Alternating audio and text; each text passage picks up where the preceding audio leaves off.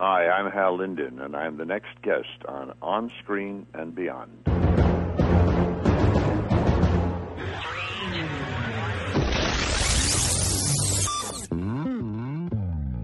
On Screen and Beyond, an inside look into the entertainment world featuring interviews with people from the movie, TV, and music industry, news on upcoming TV and DVD releases, and the rumor mill.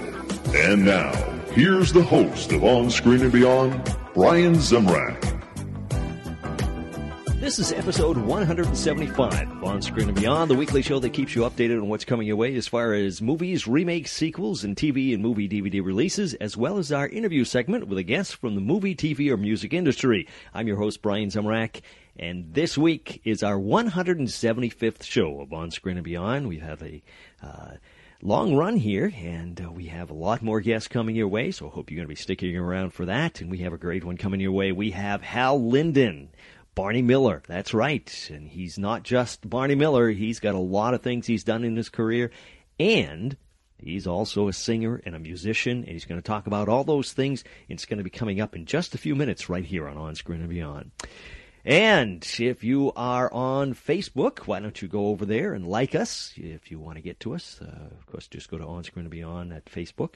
And or you can go to our website, onscreenandbeyond.com. Scroll down to the bottom. We have a link right there. You can get right to it. You can like us and leave a message there if you'd like or whatever.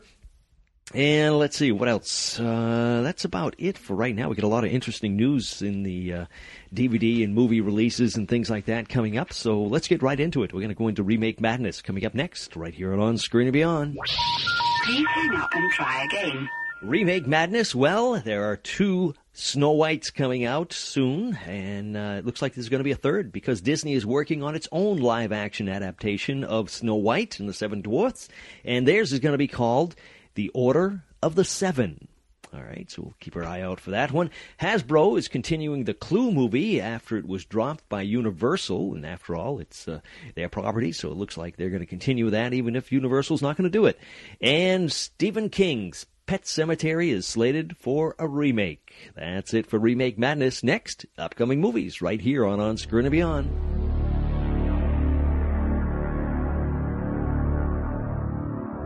Upcoming movies, it looks like Ron Howard will direct Rush, set for a 2013 release. It's a biopic about Formula One champion driver Niki Lauda and will star Chris Hemsworth. Heather Graham and Chris Christopherson will star in Shoe Dog in 2012. It's a film about a drifter who returns to his hometown of Washington, D.C.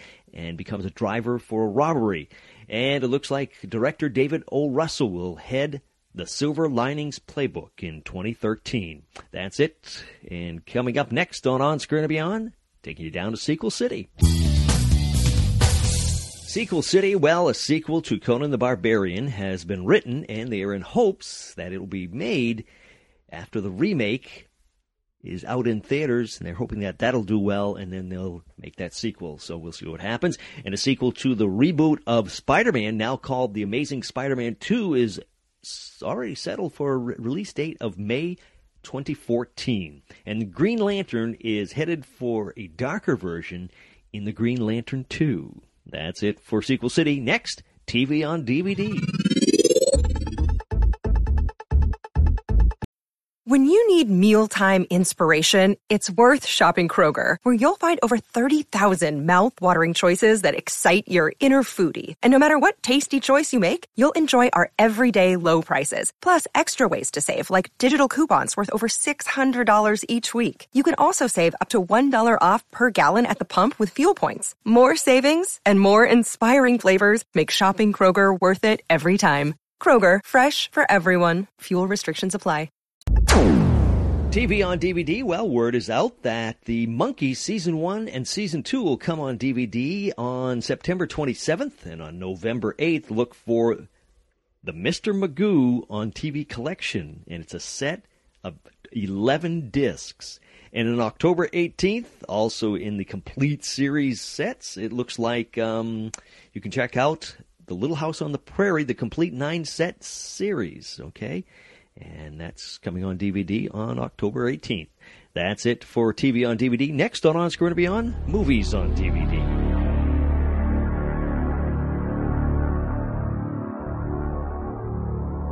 Movies coming your way on DVD. Well, The Change Up with Ryan Reynolds and Jason Bateman, out in theaters right now, has a December release slated on DVD, and you can look for Midnight in Paris with Owen Wilson to arrive on DVD in December, and also you can look for The Smurfs to land on DVD in December. That's it for movies on DVD. Coming up next on Screen and Beyond, we had the opportunity to sit down and talk with Hal Linden. That's right, Barney Miller. And so many other things. He's going to talk about all those, how he began and all that stuff, and also his new CD that's out. And it's Never Too Late. That's what it's called, and he's going to talk about that.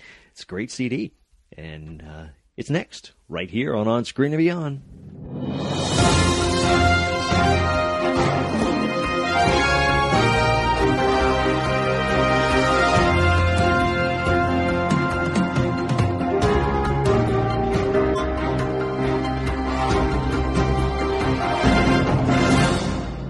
Joining me today on Screen and Beyond is an Emmy, Tony, and Golden Globe Award-winning actor who for years made us laugh on TV each week as Barney Miller.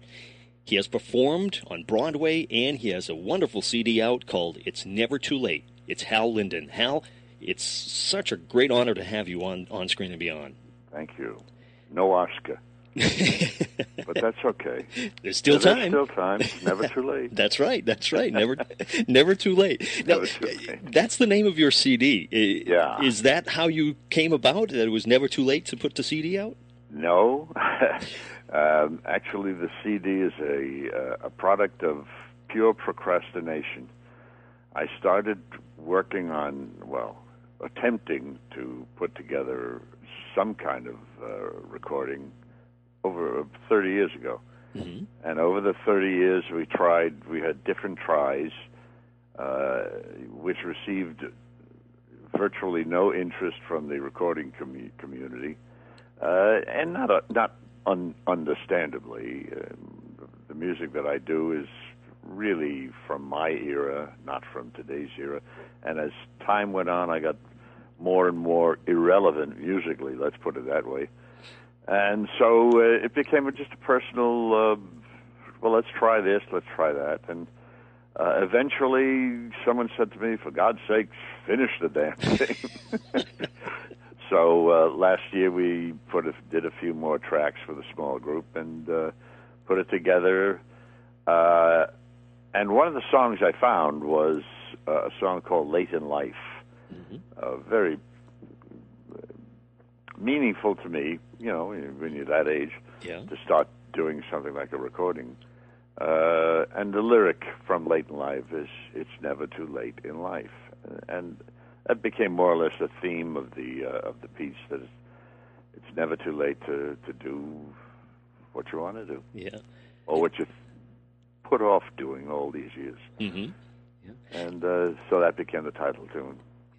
Now, within the CD, it's really a wide range of music. You go from... That's because it was never conceived as a single entity. It was the first attempt was, 25 years ago, I think, 30 years, you have to understand, I come from the big band era. Mm-hmm. I was a musician and a singer with big bands. I played with... Bobby Sherwood, Ray McKinley. I'm mentioning names I'm sure everybody remembers. I know them. Oh, you know them. Okay.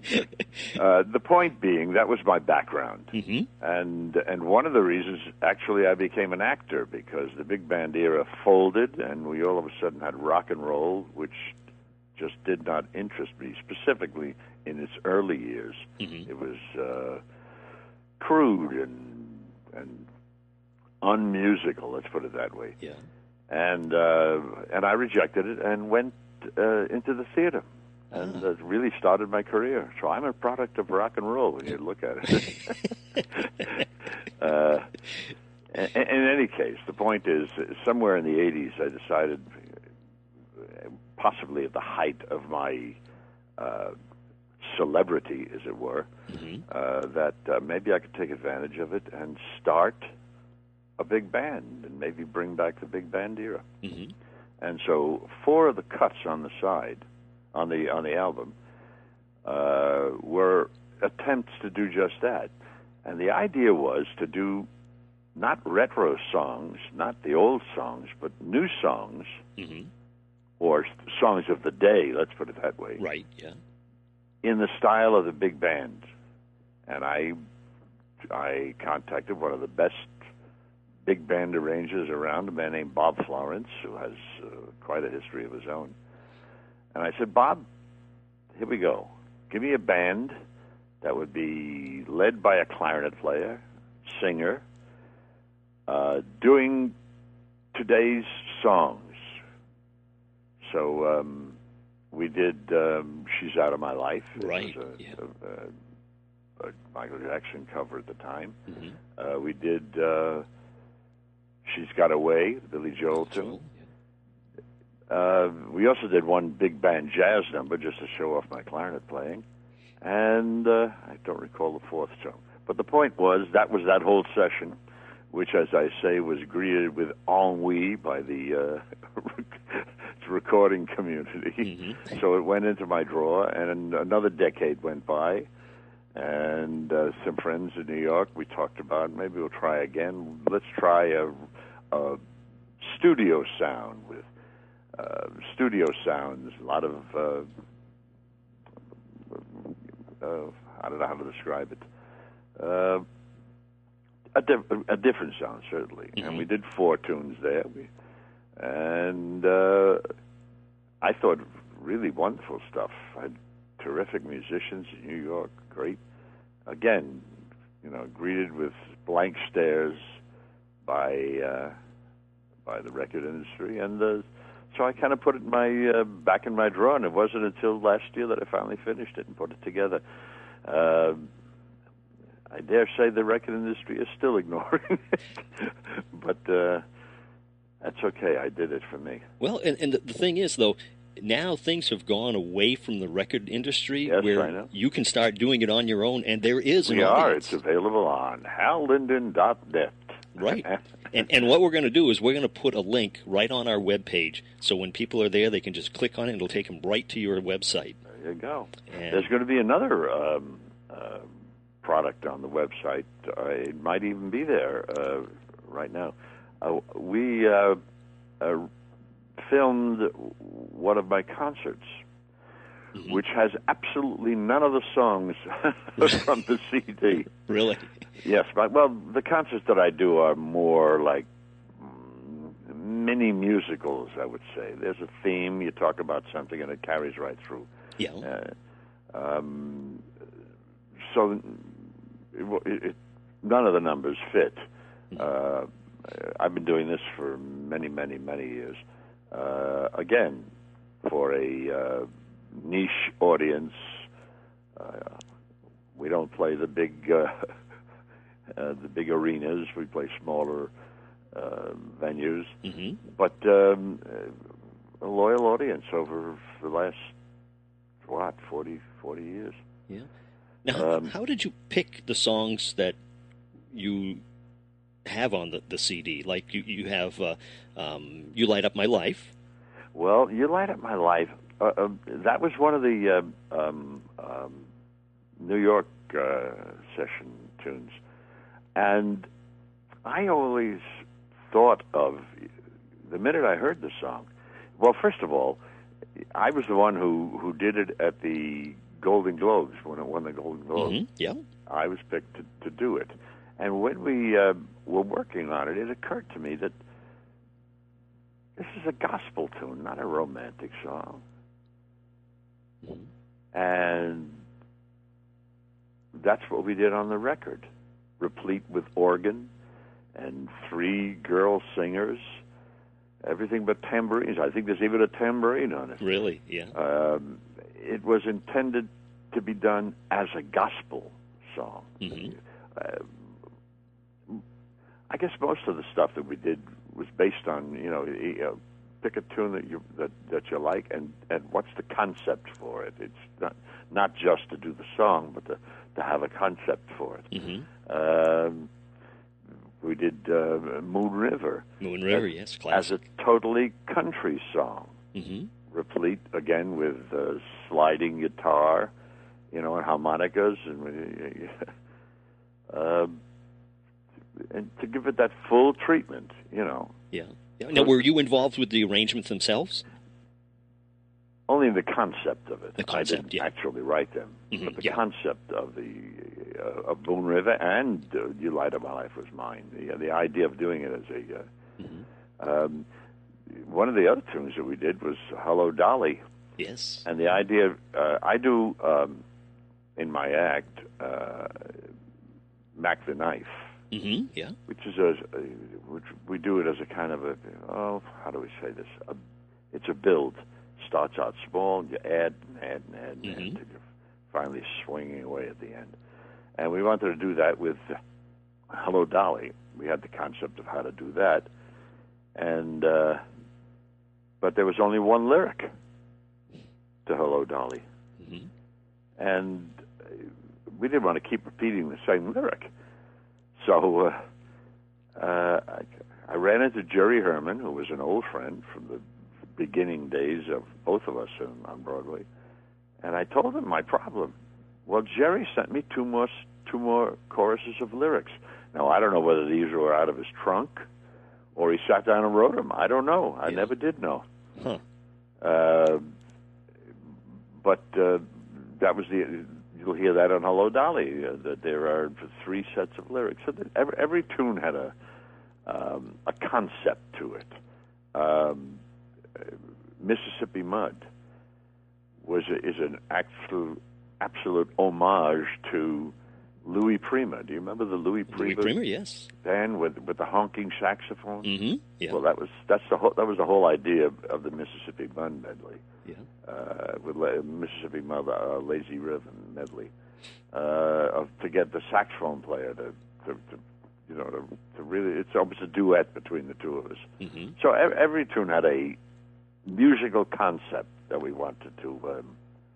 One of the cuts you had, you mentioned earlier, was "She's Out of My Life," and when I heard that, it's such a haunting song. The way it was arranged with the music before you start singing and everything. It's just that's Bob Florence. Yeah, that's a great arrangement.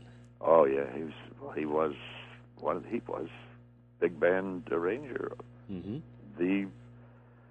Certainly a West Coast big band arranger of his time. Yeah. I don't think Bob is with us any longer. Yeah. And one of the other songs on there was "Meet Me at Jack's Place." Now I understand. Well, that's a song. That's a song I wrote. Yeah. Okay. Yeah, and that was this whole CD is a compendium of the failures of my life. I did a show called Jack's Place. Yes, I remember that. Yeah, and it was about a big band leader who retires after the big band era and opens a nightclub, a restaurant. Yeah. These are the kind of, and it was kind of a land-bound love boat, stories that came into the restaurant that he was involved in a bit. It was a nice show, good show. Yeah. But I thought about it and I said, big band leader. Maybe we could do a theme song that has a big band sound. Maybe actually physically play it as the big band and freeze frame it. It's now a picture on the wall, that kind of thing. Yeah. So I sat down and wrote "Meet Me at Jack's." I wrote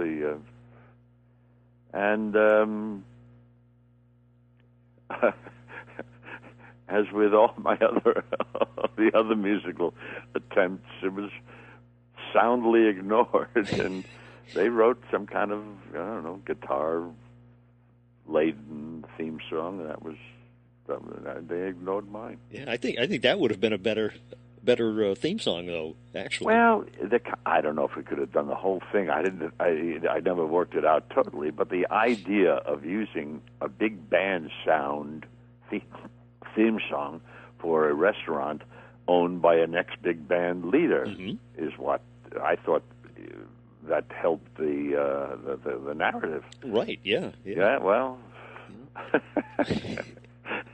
you and I agree. But the studios aren't always. No, that's what can I tell you? Yeah. So now that you finally got it out, the CD, is it like a relief that you've done it, and are you going to think about doing more, or? I don't have another 30 years to put out. Well, I didn't know you. I didn't mean you were going to take another 30 years. I don't know. You know, I wish you another 30 years. But I've reached a milestone in my life. I'm now aged. I don't know if I'd have the. Who knows? Yeah. Maybe if Can't tell, huh? If I get another brainstorm about what I want to do and. Yeah. But I still, the point is I still do my concerts live.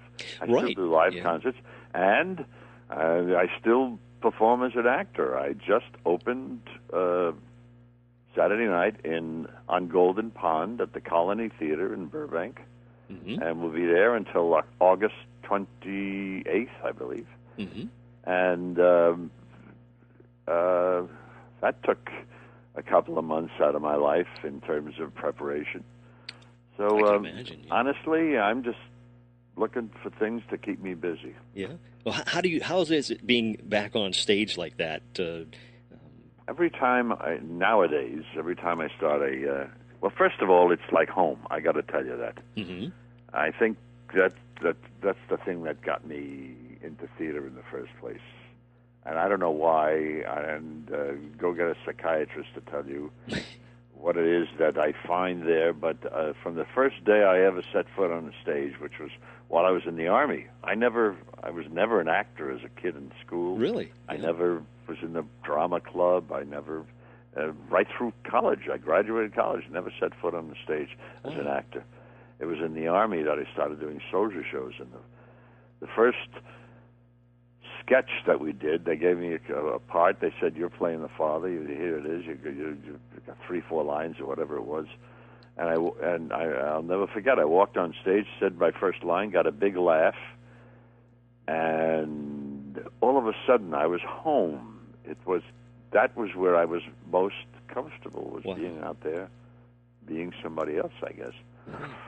When you say theater that's where I go, where I'm really at home. Yeah, but what made you make that first attempt while you were in the service? Did they order you to do it? The terrible part, I sound like a real unmotivated person, don't I? The way, but the fact of the matter is, I never had the first interest in it. I was stationed while I was in the Army in a band, a post band, playing my clarinet. And that's what I expected to do when I got out of service. In the Army, I played the dances Saturday night at the service club or the officers club, with a piano player who was in the band. And this piano player, who had been there before me, used to get invited by or requisitioned by special services every time they needed somebody to play for a show that they were putting on. So it was time. They called him again to do a show, and by this time, he knew all the. I was always a singer. He knew all the songs I sang, and he said, "Listen, you want to do a song in the show? I'll have them requisition you too." And that's exactly what he did. He told them, and they requisitioned me. I sang the song in the show, but they also gave me that sketch to do, where I got my laugh the first time I walked on the stage. And that started it. I used my GI Bill to go to acting school and dancing school and learn how to do everything. Yeah. And pretty soon I put the horn down and was now an actor. Wow. Yeah. Yes. Do you still enjoy playing the Yeah, I still do. Clarinet? Yeah. I do. I'm a member of the Desert Cities Jazz Band. Which also has a CD on the market somewhere. I don't know how. With some terrific musicians. I have a home in the desert in La Quinta. And these are older musicians who have kind of, I guess, retired or semi-retired down there. Well, they're still working locally. And we put together Desert Cities Jazz Band. And really good musicians. Yeah. I kind of, by now I'm the hanger-on. I hold on for dear life. And now, do they travel with you when you do your other shows? No. No, those shows are done. No, they're pretty much. I carry a conductor, sometimes a drummer, and pick up the musicians locally. And if somebody wanted to find out where you were playing and when you were playing, HalLinden.net. Right on your website. Great. Right on the website, there's a performance. All my performances are listed there. Through, I think they're already listed into 2013. Wow. I hope I survive. I'm sure you will. Yeah, boy, that now. So, is it a thrill still when you get on stage like that? Yeah. To sing. Oh, I must have. I don't know. Yeah, it must be something about the character that you need to be out there and have people applaud at you. I don't know. But that's what pushed it. It changed, though. It changed as I learned how to act and what acting was about, and now one of the great compliments that I got Saturday night was from the wife of a friend, business associate. She said, "That was not you on the stage." Really? Yeah, I said, that's a nice way of putting it, and I thank you, because I spent a lot of time making a whole new individual other than me. And if you're successful, imagine the power. Oh, yeah. Think about that. Yeah. To create other human beings, inhabit other souls. Well, that's a great business. Yeah, well, that's the thing. If an actor is doing things, I don't want to say right, but you know what I mean. Yeah. You know, if people don't see Hal Linden up there, that's right, and they're seeing somebody else, and you totally forget about the person, the real person that's up there, they've really transformed themselves into another world. I mean, it's a great feeling when you do that too. Jeez. Yeah. Now on the CD, is there a favorite tune that you like the best? Oh, I don't know. I think they all are a product of one point or another in my life. Yeah. I like actually one of my favorites is the opening cut, which is God, what's the name of it? You'd Be So Nice to Come Home to, a jazz tune that I wanted to do. Very often, one of my favorite things of doing is playing with other singers, playing my clarinet. While they're singing, I play behind them and in the holes and play a little jazz, like a little duet between. And I've done that with Jerry Vale, with Joe Williams, with Peter Marshall, with I can't begin to remember. I've done it with many, many singers over the years, and I wanted to do one with myself. So I wrote the lick or the scat version of "You Be So Nice to Come Home To," and at the end it's played as a duet against myself. It's one of the favorites. I don't know about the favorite.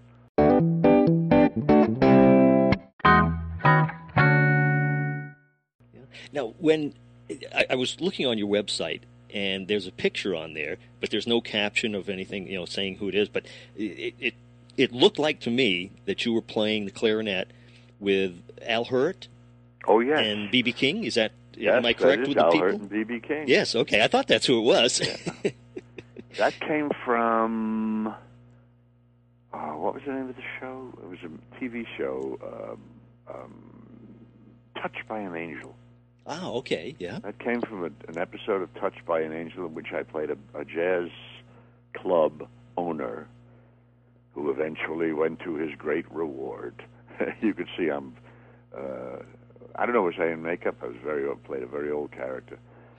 But we got to, there was a big scene, the big reunion at the end of I guess the club was closing, and B.B. King was there, and Al Hirt, and Al Jarreau, and they had got a lot of great jazz people, and we, I guess, were jamming while they were waiting to shoot the scene. Wow, that must have been amazing. Yes, it was quite a great experience. Jeez, yeah. Because when I saw the picture, I said, Boy, that looks like Al Hurt and B.B. King. Yes, that's who that is. Huh. Jeez. So when you finally got into acting, do you remember what your first acting job was? My first acting job, yes, was the Cape Cod Melody Tent in the chorus. Mm-hmm. We did, it was in 12 weeks, 13 actually with the first week of rehearsal. In 13 weeks we did 10 full musicals. Wow. Yes. Jeez. And 13 weeks later I had 10 musicals under my belt. 10. Jeez. And, That's amazing. You don't do that. They don't do that anymore. Right, yeah. But I was fully immersed in the theater by the time I finished that gig. Huh. Jeez. That was a trial under fire, I'm sure. Just bang, Yes, bang, bang. You did them. You rehearsed one musical by day and did another musical by night. You were rehearsing next week's musical Jeez. while you were doing last week's musical. I could never, never do that. I couldn't remember everything. Well, I mean, that's how you learned, and you created characters in 1 week, and you had 1 week to hone it, and that's it. You were on to the next one. Terrific experience. Yeah. While you were doing that, did you ever, or did anybody else ever make a mistake and go into their other character or anything? No. I don't think I don't remember that. But that actually was I remember seeing a sketch in a British review once, which was about a repertory company that did Romeo and Juliet in the afternoon and Macbeth at night. Wow. And the scene in the sketch was about Romeo at the under the balcony, calling to Juliet, and unfortunately she got mixed up and came out as Lady Macbeth. It was a terrific interlocking of Shakespearean lines. Right. It's hysterical. Now, early in your career, I was looking through your credits here, and you were doing voiceovers for horror movies or monster movies? Well, I did. Well, you're talking about two different things. One was, you have to understand, in order to survive in this business, it took me a long time before anybody knew who Hal Linden was. You must remember that. Yeah. It took a long time when I was just making a living, trying to support a wife and 4 children. Yeah. One of the things I did was what they call looping. Back in this would be in the early 60s. This was a time when there was, when independent stations did not have shows of their own. In New York, there would be Channel 11, Channel 9, you know. Yeah. There was no Fox network. There was no, what do you call it, CW network, you know. Right. These were all independent, and they did local things, but they never had enough material. So what they did was they used to buy European B-movies, old, you know, French pictures, German pictures, that were not good enough for first run here in America. And we used to loop them into English. We did the English version, so we had in horror movies, Japanese. I did Mothra meets Godzilla. You know, they were available in certain areas. They were available in theaters, but mostly they went to independent television. Ah, I see. And that was it was a business. It wasn't a big paying business, but it paid my bills. Paid the bills. That's the main thing. Yeah. You know, that was that part of it. As for voiceover, for many years I was the voice of many major commercials. Pan Am, Pepsi Cola, Bayer Aspirin. They're all. I was the voice of Nationwide Insurance for 22 years. Really? Wow. Yes. Way back when. Yeah. And then Barney Miller. And Barney Miller. That's, I mean, it's such a huge show. And how did it come about that you even got approached for it, or did you try out for it? Or? Accidentally. Really? Yes. as most of my life was. I tell you that my Broadway debut came as the result of the Asian flu epidemic, and Barney Miller came as a result of Danny Arnold's children. Believe it or not, he was in New York. Mm-hmm. He had written and was a line producer for a movie that they were shooting in New York. And he was very busy as line producer. You're always on the set. You're always rewriting the scenes and whatnot. And his wife sent his kids to visit him over Christmas. And in order to keep the kids, while he was working, he didn't have time for the kids. So to keep the kids busy, he put them in a limo with a stage manager, and they did the boat around Manhattan, and they went to the Garden for a Knick game or a hockey game or whatever. He just kept them busy, sent them to the theater for matinees, just to keep the kids busy. And the kids rebelled and said no, they didn't want to go anymore. They wanted to stay with him. And the director then just overheard that and said, listen, we have a big company move today. We'll never be able to shoot another scene, so why don't you go with your kids, spend the afternoon with your kids? So he got in the limo, and they happened to be going to see the Rothschilds that day. Mm-hmm. And he happened to see me. He never sent me a note. He never came backstage.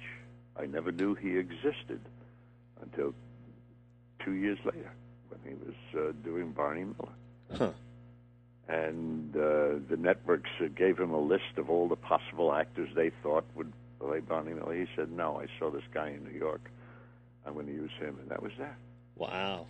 Wow, indeed. Jeez. Yeah. That's amazing. Don't discount luck. Yeah. Don't discount luck.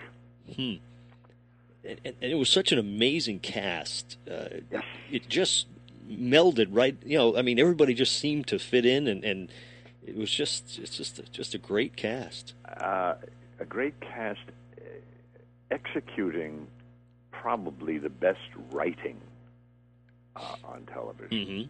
Yeah. Don't yes, we're very good, but we didn't write what we said. We didn't make it up. Yeah. Some very brilliant man sat down and wrote a script that we pretty much followed. We didn't ad-lib any funny lines. We executed somebody else's creativity. Mm-hmm. And that's probably the single reason for the success and the continuing success. You could watch those things today. Oh, yeah. And they are just as brilliant as when we made them. Oh, and they're not sure. old hat. Some of the subject matters may be old, but the humor still works. And by the way, announcement: the entire collection, which will be available on hallinden.net, Mm-hmm. is coming out in a few months, I believe. Oh, well. The entire series, every episode, 68, I forget Something, how many. 171 or something. I don't know. Something like that. Yeah. Did they have you do any special interviews or anything? Yes, for that? we did a whole bit. And they're going to do a launch. I don't know exactly when. It's coming up. If I'm in town, I'll be there. But it will be available on hallinden.net. Oh, great. Good. And now, were you a close cast? Close from a working standpoint. Yeah. Casts are funny things. Particularly, we were just talking about that. We used to go into rehearsal with a play, for instance, in New York. You go into a 4 weeks rehearsal in New York.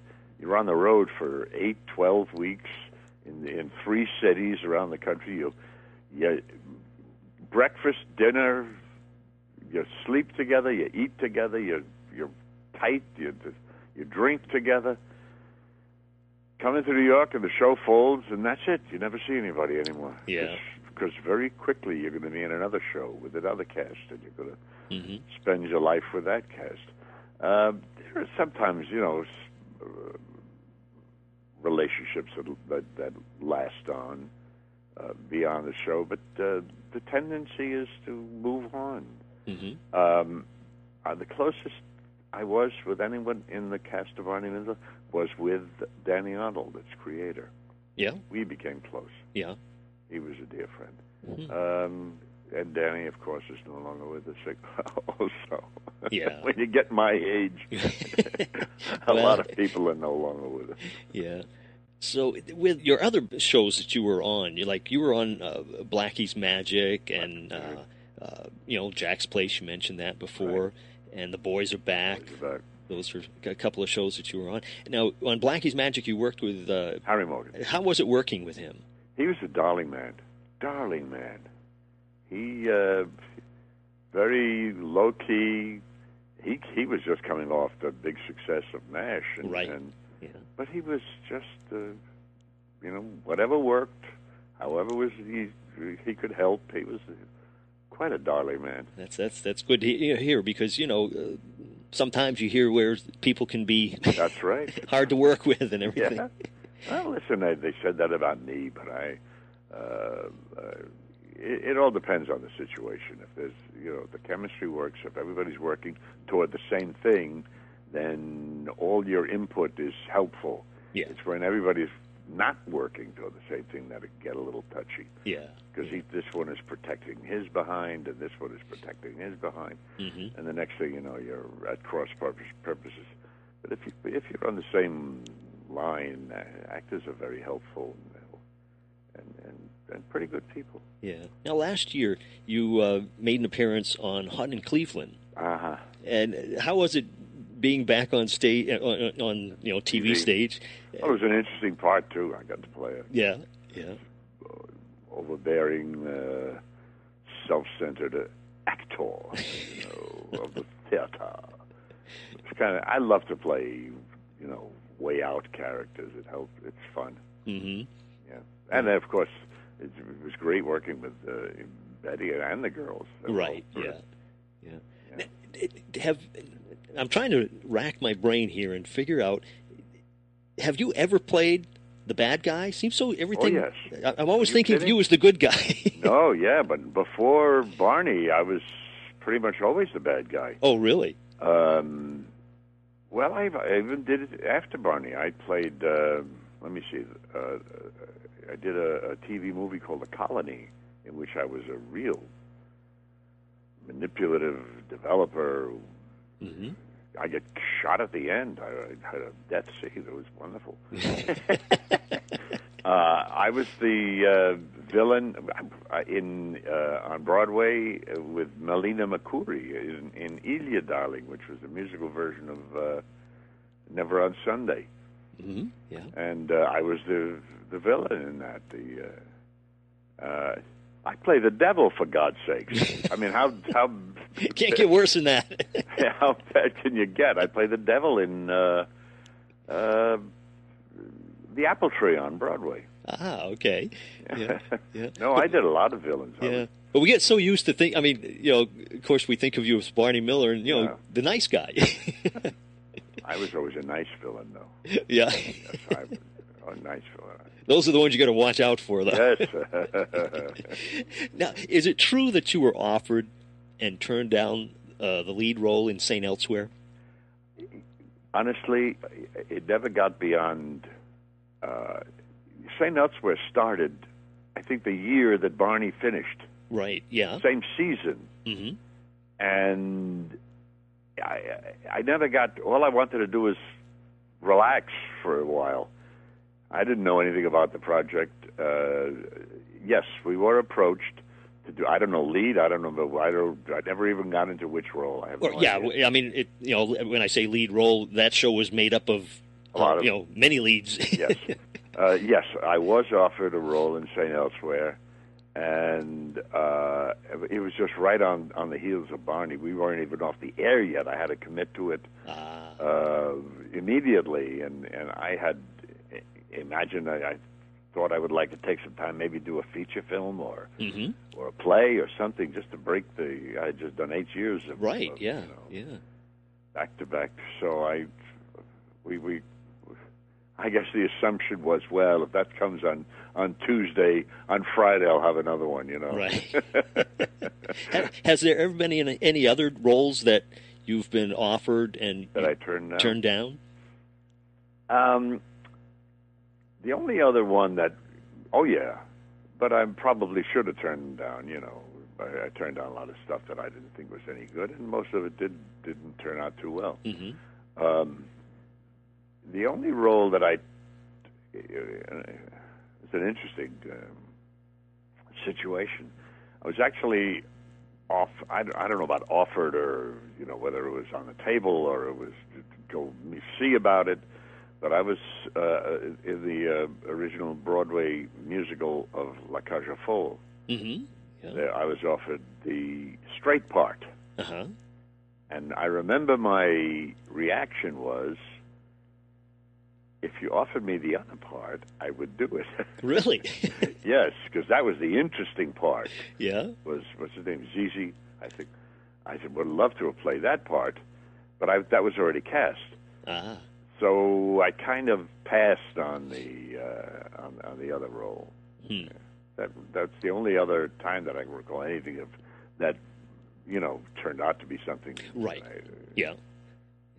Huh. Most of the time it was stuff I shouldn't have done and didn't do. Yeah, yeah. But then again, you never know. If you had been in it, maybe it would have been a hit.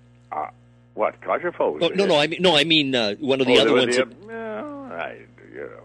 It's hard to say. I mean, you know.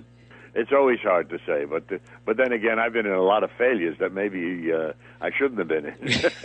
So you never know, indeed. Yeah, yeah. My problem is I'm always lured by the role.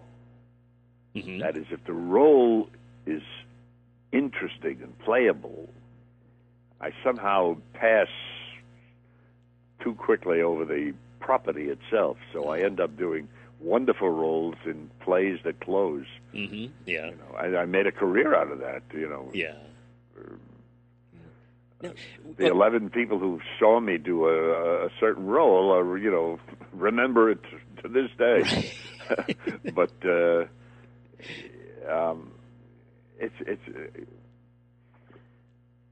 it's difficult. It's difficult to read a script and be able to say this is a well-written script and has a chance of success, and it's a good role. Yeah. You read a role that really jumps out at you, you say, "Oh, I want to play this," and you ignore the fact that the script doesn't have merit or doesn't hold together or whatever. Yeah. It's, now, as far as the highlight of your career so far, on a personal side, not a monetary or anything like that, but for you personally, of all the roles you've played, is there one that's... Come on, don't ask me. I couldn't. First of all, I don't remember all the roles I played.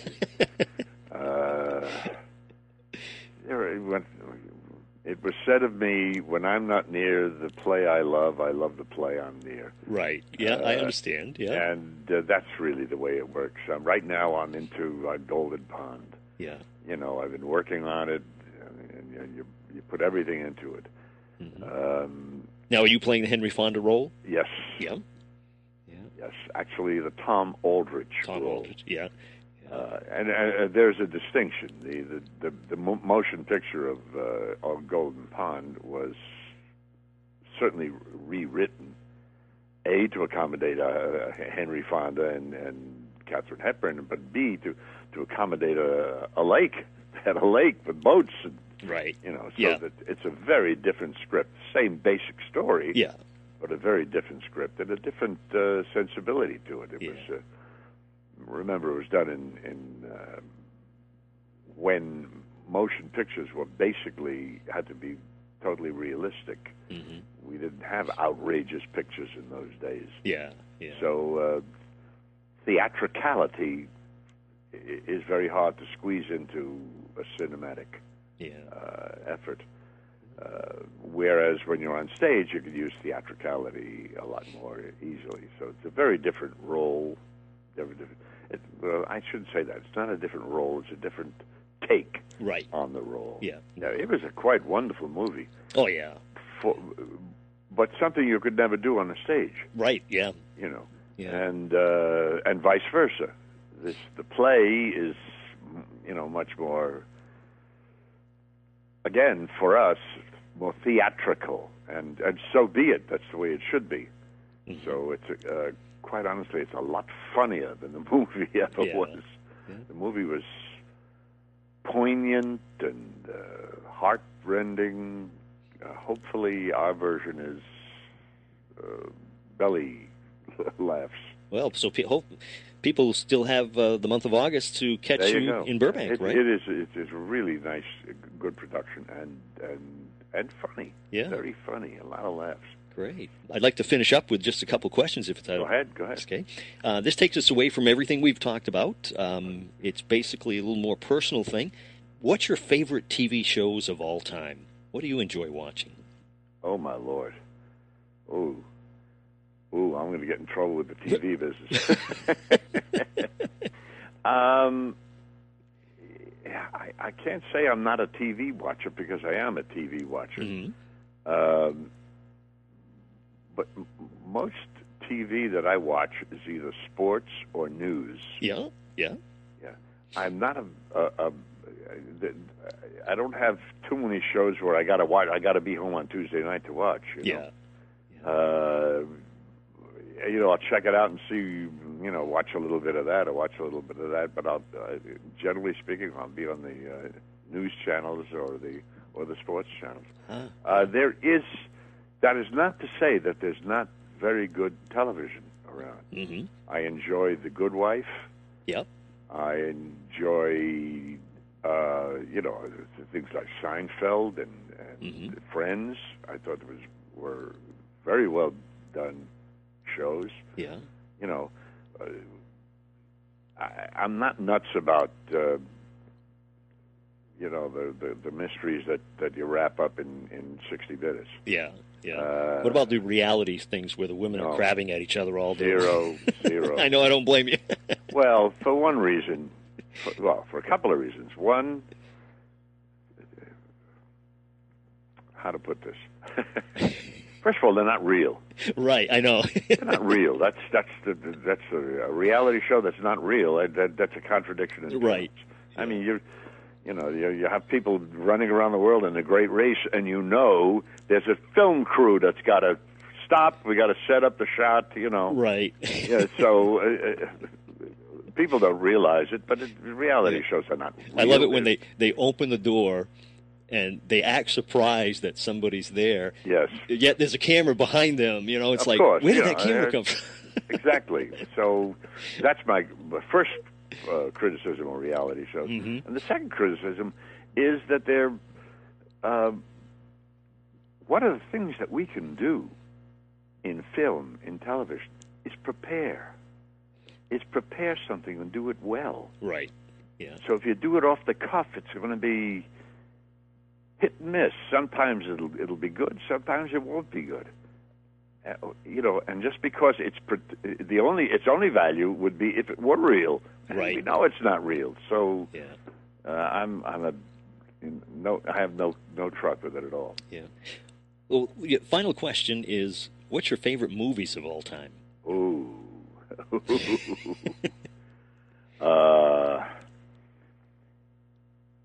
Any Cary Grant, Katharine Hepburn picture, mm-hmm. Spencer Tracy. Yeah. Any one of those. Yeah. Citizen Kane, of course. Mm-hmm. Tootsie. I love Tootsie. Funny movie. Yes, very funny. Wonderful premise and wonderfully done. Mm-hmm. Anything written by Larry Gelbart? Yeah. I don't know. I've seen some terrific movies. I loved Social Network last year. Mm-hmm. Yeah. I thought it was a wonderfully made movie. Yeah. I like well-made movies. Yeah. I'm a terrible critic because when I see the seams, when I see the little lies that they had to put in order to get to them, that turns me off. Right. Yeah. So when I walk out of a movie saying, "Hey, that was pretty good," I'll tell you what I saw that was pretty good. It was very good. Was the and I don't know, it disappeared. They did a concert version of Company about a month ago. Mm-hmm. So I saw it was in the theater for a weekend. That was it. Wow. Why? I don't know. Why it disappeared? I don't know. It was a terrific version. Huh. Very well done. Yeah. Terrific. Yeah. I don't know. Other than that, I haven't seen too many good pictures. Yeah. What did I Okay. see that was pretty good recently? Oh, I liked this is the first Woody Allen picture I liked. Midnight in Paris. Oh, Midnight. Yeah, I've heard a lot of good things about Yeah. that one. Normally, he loses me early on. He's funny, but he loses me early. But the movies never held together as movies. You know, they were just elongated sketches. Yeah. But this one is an interesting premise and very well done. Yeah, I've heard a lot of good things about it. Yeah.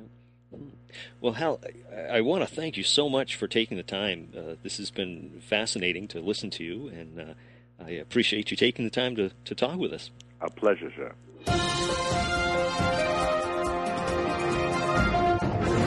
Hal Linden, Barney Miller, to millions of us. I want to thank him so much for taking the time to talk to us. It was his day off, and he took the time, and I appreciate that very, very much.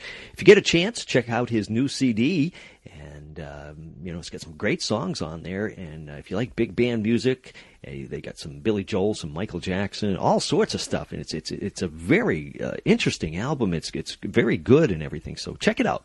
And also, of course, like he told us, that the complete series of Barney Miller is going to be coming out on DVD, and you can check that out. And when it comes out, you can get it right there at hallinden.net. So we have a link right now at the front page of On Screen and Beyond with a picture of Hal up there. And you can click it and go right to his website and check it out. And once again, I want to thank him so much. Appreciate him taking the time. And that's about it. It looks like we have a wrap for this episode of On Screen and Beyond, the 175th episode. Boy, time is just flying by. And that's about it. So until next week, when we once again take you on screen and beyond, I'm your host, Brian Zemrak. Take care.